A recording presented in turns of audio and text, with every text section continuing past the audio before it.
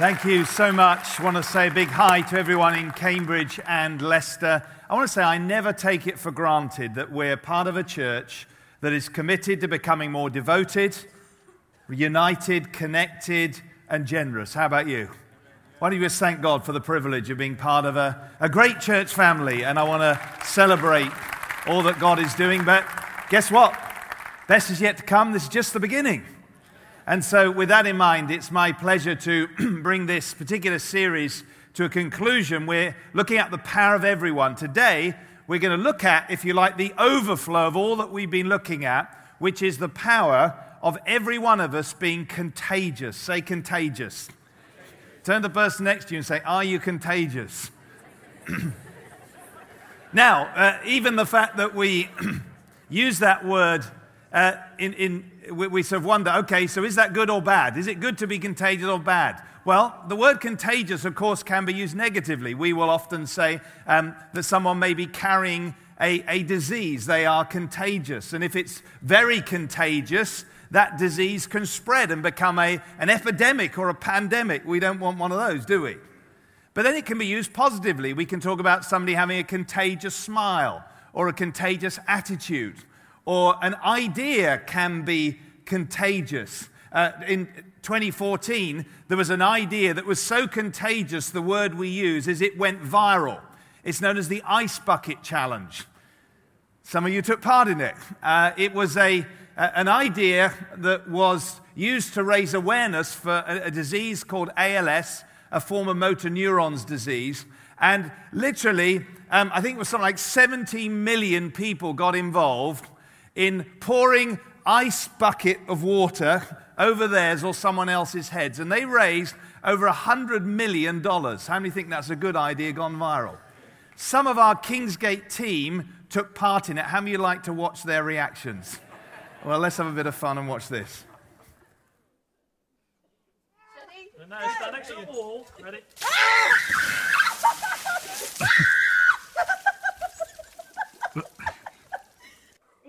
I'm ready. Oh my goodness!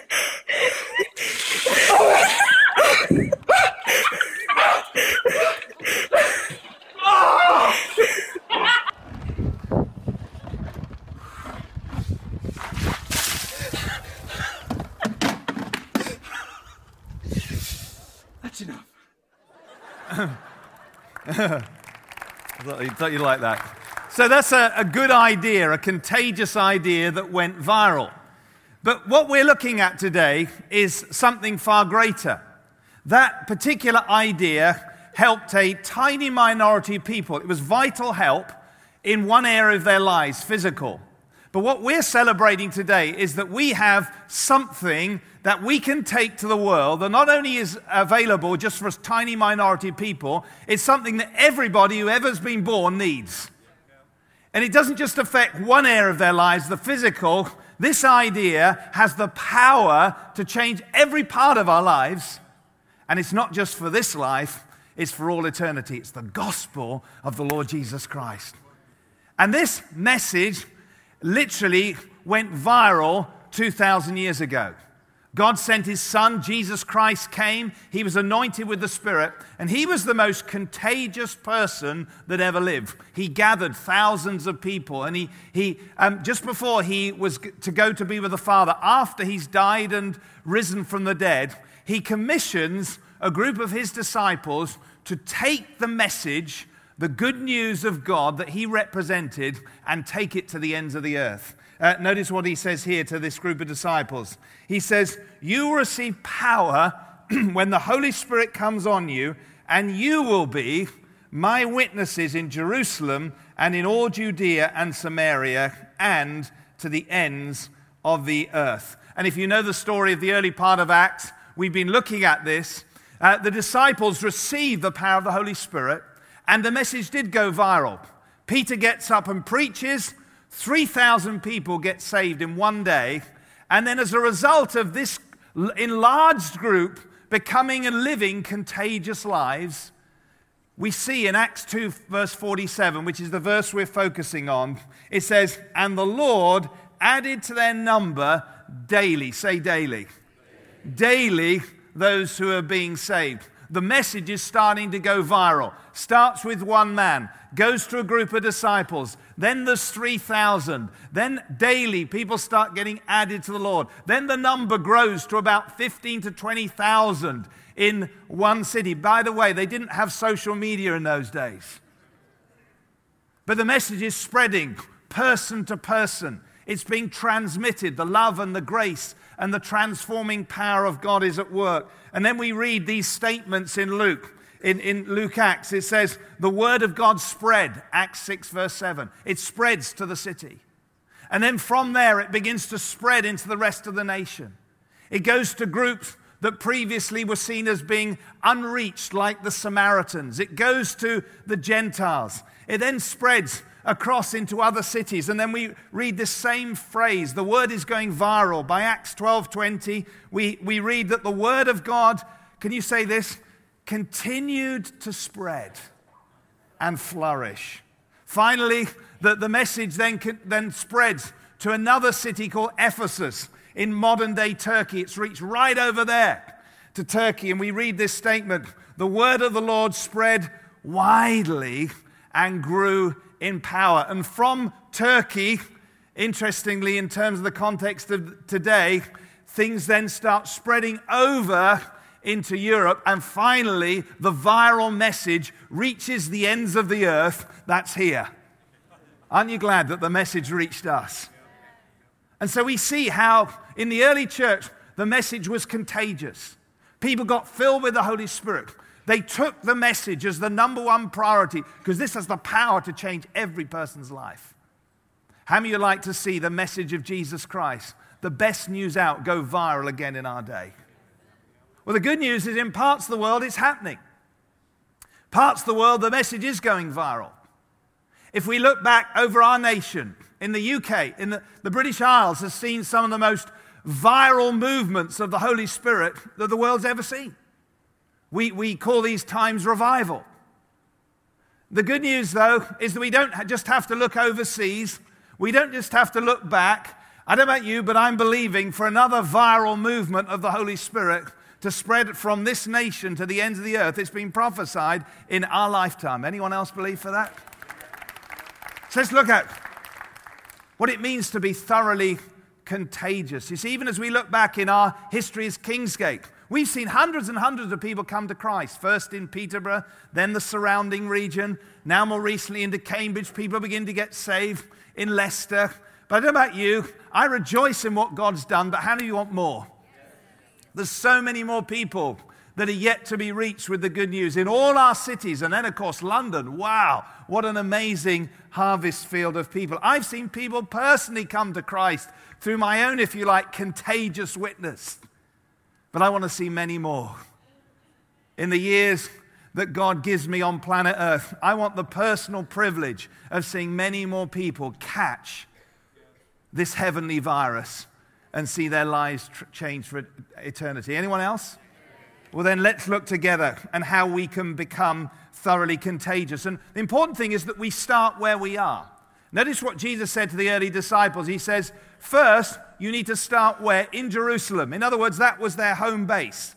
That was the people they knew around us. Can you imagine with me that you and I have a Jerusalem or a sphere of influence? Right now, I want you to think about people in your sphere or your world who don't yet know Christ. Have you got family members or friends or neighbors or work colleagues, people at your gym, your club, your school, your uni, people all around you? Let's say on average, all of us, if we put it together, we could average it out. Each of us know 10 people who don't yet know Christ. Pretty well. Some of you know lots more. But let's be conservative. Let's say 10 people.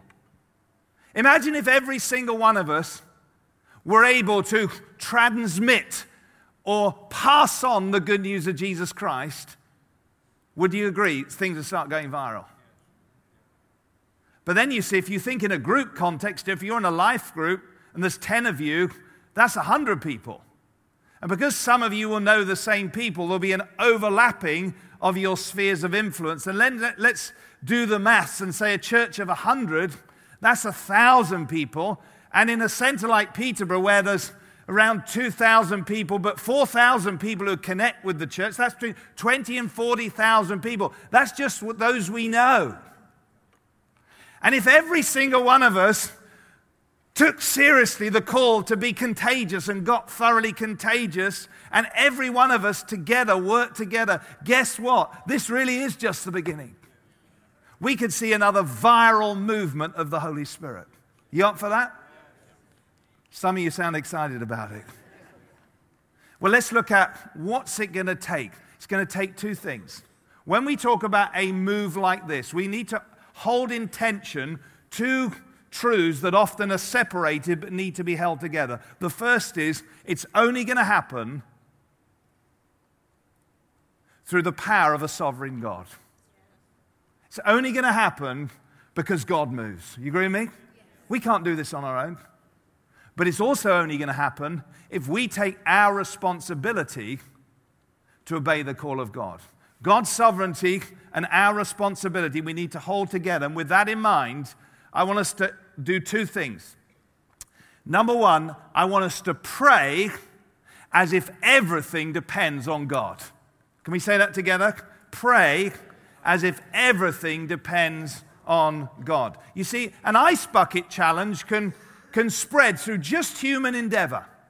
Nominate 3 people, put it on social media, and it'll go viral. If the idea is good enough, gets enough promotion. But can I tell you, with the gospel, we're not just talking about an idea, we're talking about a miracle. When a person becomes a Christian, it is not something we can will to happen. It's only something that God himself can make happen. For somebody to have their sins forgiven is a miracle. Can I have an amen somewhere? For somebody to go from death to life, it's a miracle. For somebody to be born again, it's a miracle. For somebody to become a new creation, it's a miracle. For somebody to become, move from being an orphan to a son or a daughter and an heir of the living God, it's the greatest miracle that ever can happen. And it's only possible through the power of God. It says in Acts 2, this is our scripture. And I just couldn't get away from this verse. It says, and the Lord, say who? The Lord. And the Lord added to their number daily those who were being saved. We put this right in the heart of our Kingsgate mission statement. We say our mission is transforming lives, yeah? From our neighborhoods, our Jerusalem, to the nations by the power of God's love. Only God can do it. And so I believe then we need to start by a posture of humility and a posture of dependence. This cannot happen with human activity alone. It's only the power of God that can change life. That means if you're not yet a Christian here, or if you're away from God, you need to come to God, but you need to pray, God, do a miracle in my life. Save me, rescue me. And to close this message, I'll give you an opportunity to come and receive a miracle. It's the greatest miracle of all. But also, I believe for those of us who want to see other people in our sphere, our Jerusalem, come to Christ, we know that we can't do it on our own. How many of you have tried to persuade somebody to become a Christian and it's just not happening? Yeah, been there, done that, got the t-shirt many, many times. So we know, don't we? We need God to move. So if we need to pray as if everything depends on God, what do we need to pray for? We need to pray for 2 things in this context of being contagious. The first is we need to pray for ourselves to be filled. To pray for ourselves to be filled. Remember Acts 1:8? You will receive what? Power when the Holy Spirit comes on you. And then you'll be my witnesses. And so what do? They prayed actually for 10 days and the Spirit came and fell upon them. And I say, if you haven't received the power of the Holy Spirit, I'm not asking whether you're a Christian. I'm talking about you know that you haven't received an empowering from God that changes you. Then again, at the close of whatever meeting you're in, you can come and you can receive the power of the Holy Spirit. Can I say, the power of the Holy Spirit is not a luxury, it's a necessity for every Christian to carry the good news of Jesus. But for the hundreds of us who've already been prayed for the Spirit, can I say we need to keep praying to be fulfilled? You say, why do we need to do that? Because if you're like me, I leak. Just this week, I'd given out so much, I came to a point and I was trying to prepare this message and I said, God, I have nothing left to give. Do you ever get there? No? Okay, maybe it's just me. So I do what I do all the time. I went for a prayer walk, and by the end of that prayer walk, I'd had a fresh encounter with God. The message came, and I thought, thank you, Lord, that when we pray, you refill us time and time and time again. Not a one-off filling, but an ongoing dynamic walk with the Holy Spirit. See, the number of times when I've been freshly filled with the Holy Spirit, and I sit down in the jacuzzi, and I have a divine appointment. It's like my readiness and my openness to the Spirit and me being, as it were, filled and topped up, fully contagious. And the impact it has. Sometimes I just know, I sit down and someone there and I think, Lord, this is going to be fun. Because I know God's at work. But I know there's many times if I'm not filled and I'm feeling a bit worn down, the last thing I want to do is give anything away, because to be honest, I think I've got nothing to give. And of course, God can use us in our weakness, but God doesn't want us just to live in emptiness. He wants us to live in the overflow. Can I say, church, we need to keep on praying, Lord, please fill us. See, what I love about Acts is they receive an infilling, what we know as Pentecost, Pentecostal outpouring in Acts chapter 2. They've been seeing revival, breakout, hundreds of people saved, the message is going viral. Then, what was a season of favor, it says they enjoy great favor, turns into persecution. And so what do? They go back to God. I heard this week, a great quote. Prayer is not to be our final resort, it's to be our first response. You can tweet that one. It's not our final resort, it's our first response. And so as their first response, by Acts chapter 4, what do? They go back to God because they know that the whole mission and their whole lives is dependent on Him. It says, when they heard this, they raised their voices together in prayer to God. How do they address God? This is interesting. Sovereign Lord, you made the heavens and the earth and the sea and everything in them. In other words, God, you're the all-powerful creator. We're dependent on you. We need you to move again. We need you to fill us again, but you can do it because you made everything. And then if you read on a few verses, it says, and this is what they prayed, enable your servants to speak your word with great boldness. In other words, Lord, we need something fresh. Will you embolden us again? Will you empower us again? We want to be contagious again. And what did the Lord do? It says, after they prayed, the place where they were meeting was shaken, and they were what?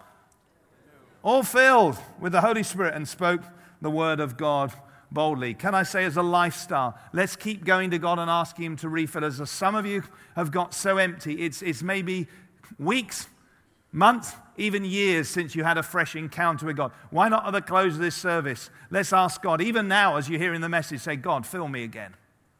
I need a new encounter again. For the sake of the world, fill me. Amen? That's the first thing. If we want to see a move of God, we need to pray for ourselves to be filled. But you see, revival, the power of God, aren't you glad that God is not just working in the church? God is sovereign, and therefore, while we are asking God to fill us, God right there is out there with the lost sheep, who He loves, He created. He's working on them because He wants to bring His lost children home. And I tell you, we need to be of faith about that. We can often, I think, we can be very short-sighted and think God is only working in and around us. No, God is God of everybody. And you might not see it right now. You might not believe it, but God is out there working in the people that you don't know Christ. So number 2, let's pray not just for ourselves to be filled, let's pray for others to be free. I know during particularly my teens, I'm absolutely convinced my dear dad, who's a godly man, the hell I gave my mum and my dad during my teens. Anyone else? Some of you looking, no. And I'm convinced his prayers kept me out of even worse trouble than I got into. Can I encourage you if you're a parent? I'm sure there were times when he got up and thought, are we ever going to get a breakthrough? He's so far gone. But then when I went up to university, I met a bunch of fellow students, and I think I was on their blessed list.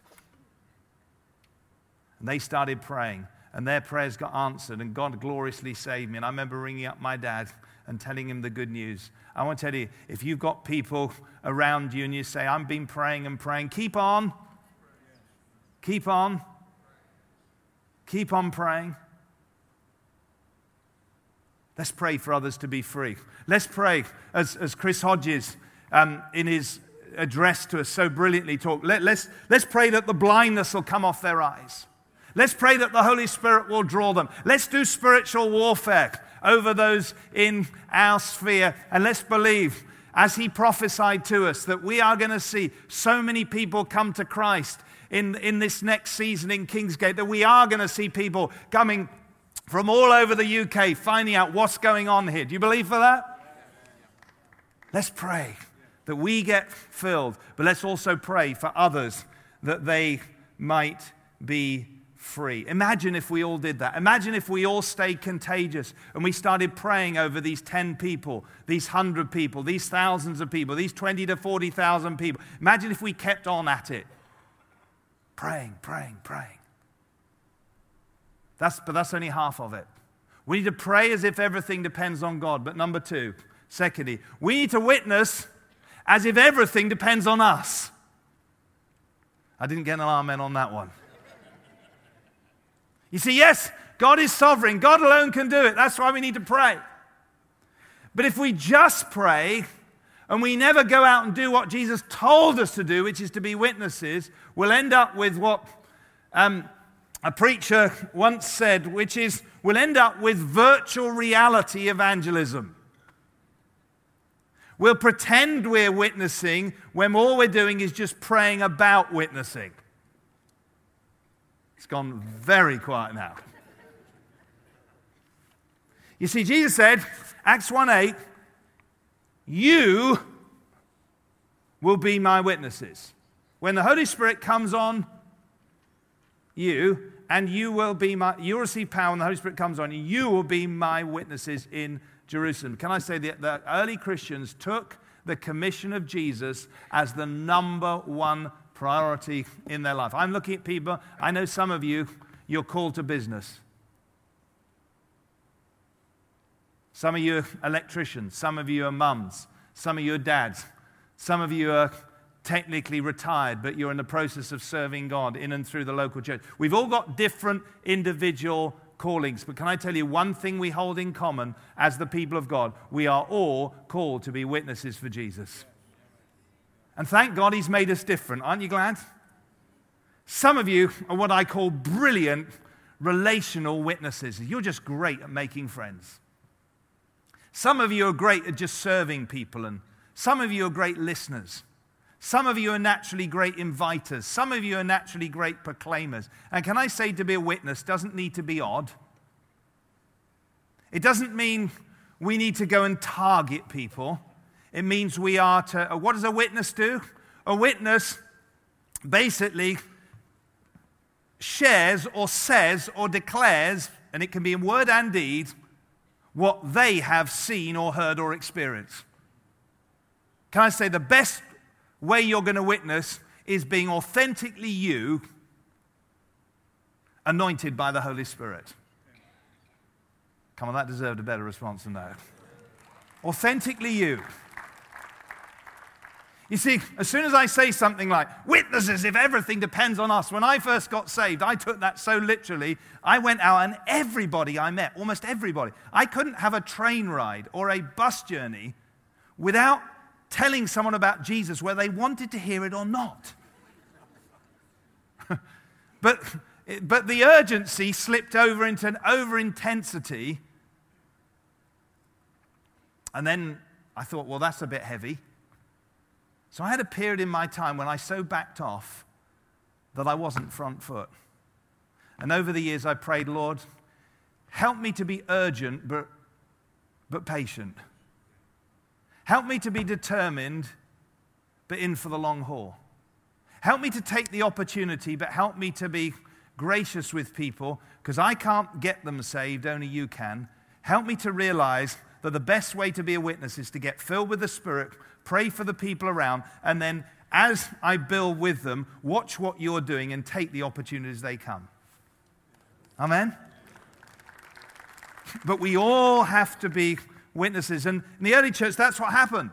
You see, many Spirit-filled Christians think all we need to do is the Holy Spirit will fall. Well, can I say, go back to Pentecost. They prayed, the Holy Spirit did fall. And a great crowd were gathered. But here, listen to me. No one became a Christian until Peter, previously cowardly Peter, got filled with the Spirit. And he got up and he declared as a witness. He preached about Jesus.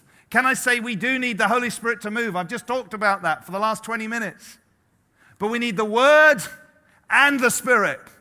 We need prayer and we need witness. And it's in that atmosphere of an open heaven with the Holy Spirit moving. When Peter proclaimed, then 3,000 were added to their number. I believe what we see in Acts chapter 2 is a contagious community. And as they're contagiously loving God, loving one another, and letting this life overflow to those around them, it says, and the Lord in that environment added to their number daily those who are being saved. And then many years later, when it was time, in fact, it was overdue time for the gospel to go beyond one city, because guess what? This message cannot be contained in one city. It says in Acts 8, verse 4, that a whole bunch of ordinary Christians, not apostles like Peter, they preached the word wherever they went. Can I say this is so important for us to grasp? I think one of the greatest dangers, even in a great church like Kingsgate, where we have an evangelistic heart, where we have a history and a present reality of people coming to Christ, is that if we're not careful, maybe just through busyness, maybe just through neglect, not deliberately often, but we can end up almost like in an isolation ward. Do you remember the Ebola thing going on and this nurse who catches the Ebola virus? Do you know the first thing they had to do? They had to contain it, didn't they? So what do? They put her in an isolation ward. And if others aren't going to catch it, they had to wear suits. I think one of the greatest dangers we can have as Christians is we can almost live in an isolation ward. But God, I'm having such a lovely time with Jesus and his people. I am too. Anyone else? But this message, this heavenly virus, is spread through contact. It's spread through person-to-person contact. It was in that culture in Acts where they had much more of a natural sense of community. They didn't have the web, they didn't have social media. And can I say, let's max every medium, but still today, the number one the way people can catch the heavenly virus is person-to-person contact. And I know this can be challenging because some of the best people, best Christians, we can, as the years go by, we can lose contact with people who don't know Christ. I said it many times before. That's why I joined a gym. I haven't got a sphere of non-Christian people in my workplace. You'll be pleased to know everybody I directly work with are Christians.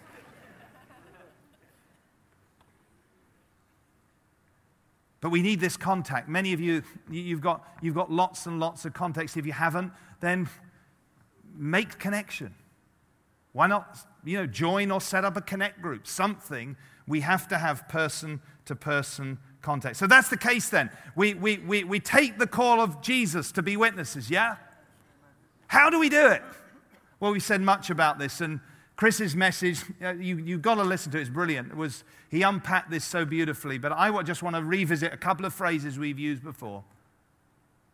We need to bless, and we need to bring. We need to bless, and we need to bring. We witness first by blessing people. Say blessing. This is good news. That's why I love the word bless.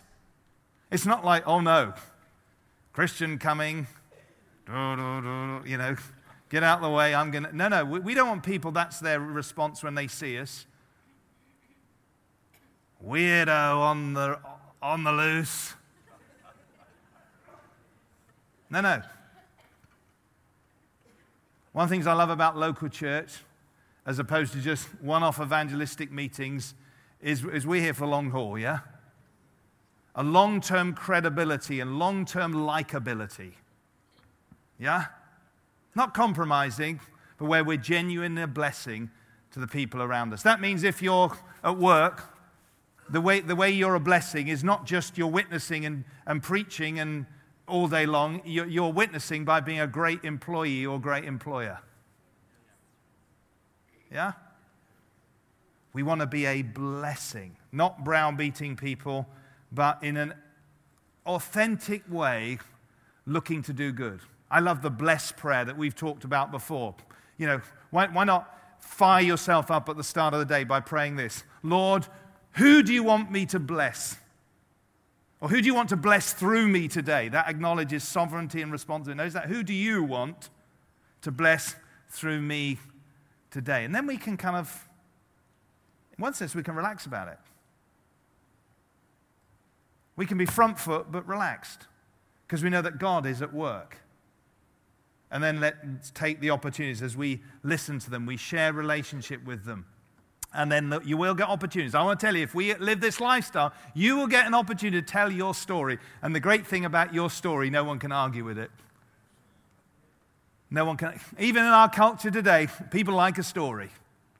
If you just tell it as it is. It can be very simple. I was blind, now I see. This is what I was like, this is what Jesus has done. And this is what he's doing in my life. This is the difference he makes in my life. And allow the Holy Spirit to take your story and connect with those who don't know him. Let's continue to be a people, both on our own, in our groups, as whole centers, as a Kingsgate family. Let's be a blessing to those in our Jerusalem, to those in our sphere. Let's go to where they are and take the good news of Jesus Christ in actions and in words. But there's another way that we can witness, and this is by bringing. You see, when I first went up to university, there was the witness of those who knew Christ. And there was something about them. I knew their lives weren't perfect. I was smart enough to realize that they had problems too. But I knew they had something that I didn't have. I knew that. But through all their good, as it were, lifestyle of evangelism and just being a good witness around, it wasn't until, this is my experience, others are different. But for me, it was when that group of people loved me enough to bring me into the highly contagious environment of the church gathered together in worship. That's when first God arrested me. And I'm sure they were deliberate about it. They were praying for me. They were intentional. And I don't look back and think, that was a bit systematic. I think, thank you for being intentional. Thank you for loving me enough that you didn't let me go through 3 years of university. And I'm talking about aside from the sovereignty of God. And through the rest of my life, you gave me the opportunity to experience the presence of God. As a result, my whole life has been changed. And that's why I'm pretty passionate about bringing. Many of you brought people to Mother's Day. Fantastic. We've got one of the greatest opportunities in the yearly calendar. We've got Easter, where we're going to celebrate the greatest day in history. And we're going to put on a special event. We're going to celebrate as the people of God, and we're going to have a wonderful time together. But Easter celebration services, we first want to say we're putting on a party for people who don't know Christ to have an authentic experience with him. Some of them will get saved. Many of them will have a first encounter that will set them on a journey. And as we've heard year after year, let's never get tired of celebration service. Never get tired of saying, invitations again. Can somebody just bring me an invitation, please? I want to just wave it. This is not just a card. If in the right way, in the right time, this gets to somebody, this has the power to change someone's life. I don't mean this particular piece of paper. I'm saying their response to a simple invitation could change their lives forever. Let's make the most of this opportunity. Amen? Let's bless and let's bring. Imagine if all of us did this and kept on doing this season and the season after, and we just kept this contagious environment going. We're going to see a heavenly virus spread all across Peterborough, all across the surrounding towns and villages, into Cambridge, into the universities, into Leicester and Leicestershire, eventually into London, and who knows where, other cities and nations that God's got his heart. We're going to play our part together with many other life-giving churches across our land to see another invasion of God, a heavenly virus. I want to finish with one final story, one of my favorite stories of Rick Warren, Pastor Rick Warren, who talks about his dad. It's the day before his dad died. His dad had been committed Christian, contagious Christian, been serving God for 50 years or more. And he's seriously sick, and he's dying, and he's delirious. Suddenly, the night before he dies, he becomes agitated and tries to get out of bed. And his wife says, Jimmy, what are you doing? You can't get out of bed. You're dying. And he wrestles, trying to get out of bed. He says, what are you trying to do? He says, I've got to save one more for Jesus. I've got to save one more for Jesus. Kept saying this apparently about 100 times. Save one more for Jesus. And Rick recounts how he says, my head was bowed down. My dad, from his sickbed, reached over, placed his frail hand on my head and said, as if commissioning me, Rick said, with a sacred calling, reach one more for Jesus. Reach one more for Jesus. Rick continues, it was a holy moment, and I knew what I was supposed to do for the rest of my life.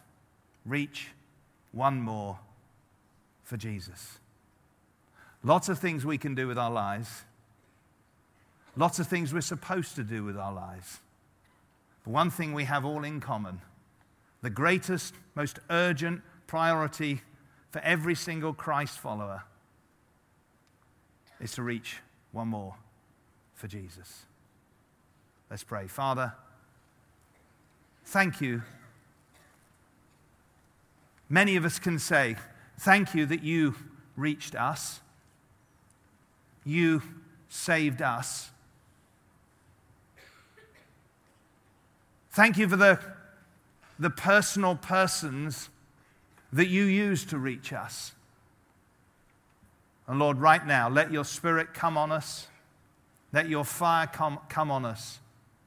Fill us again, that we might reach, even in this season, one more for Jesus. And as each of us becomes contagious, we will see a heavenly virus spread out into our sphere, our communities, our cities, our towns, even our nation. Come on, join with me wherever you're gathered. Lord, will you come and do what only you can do?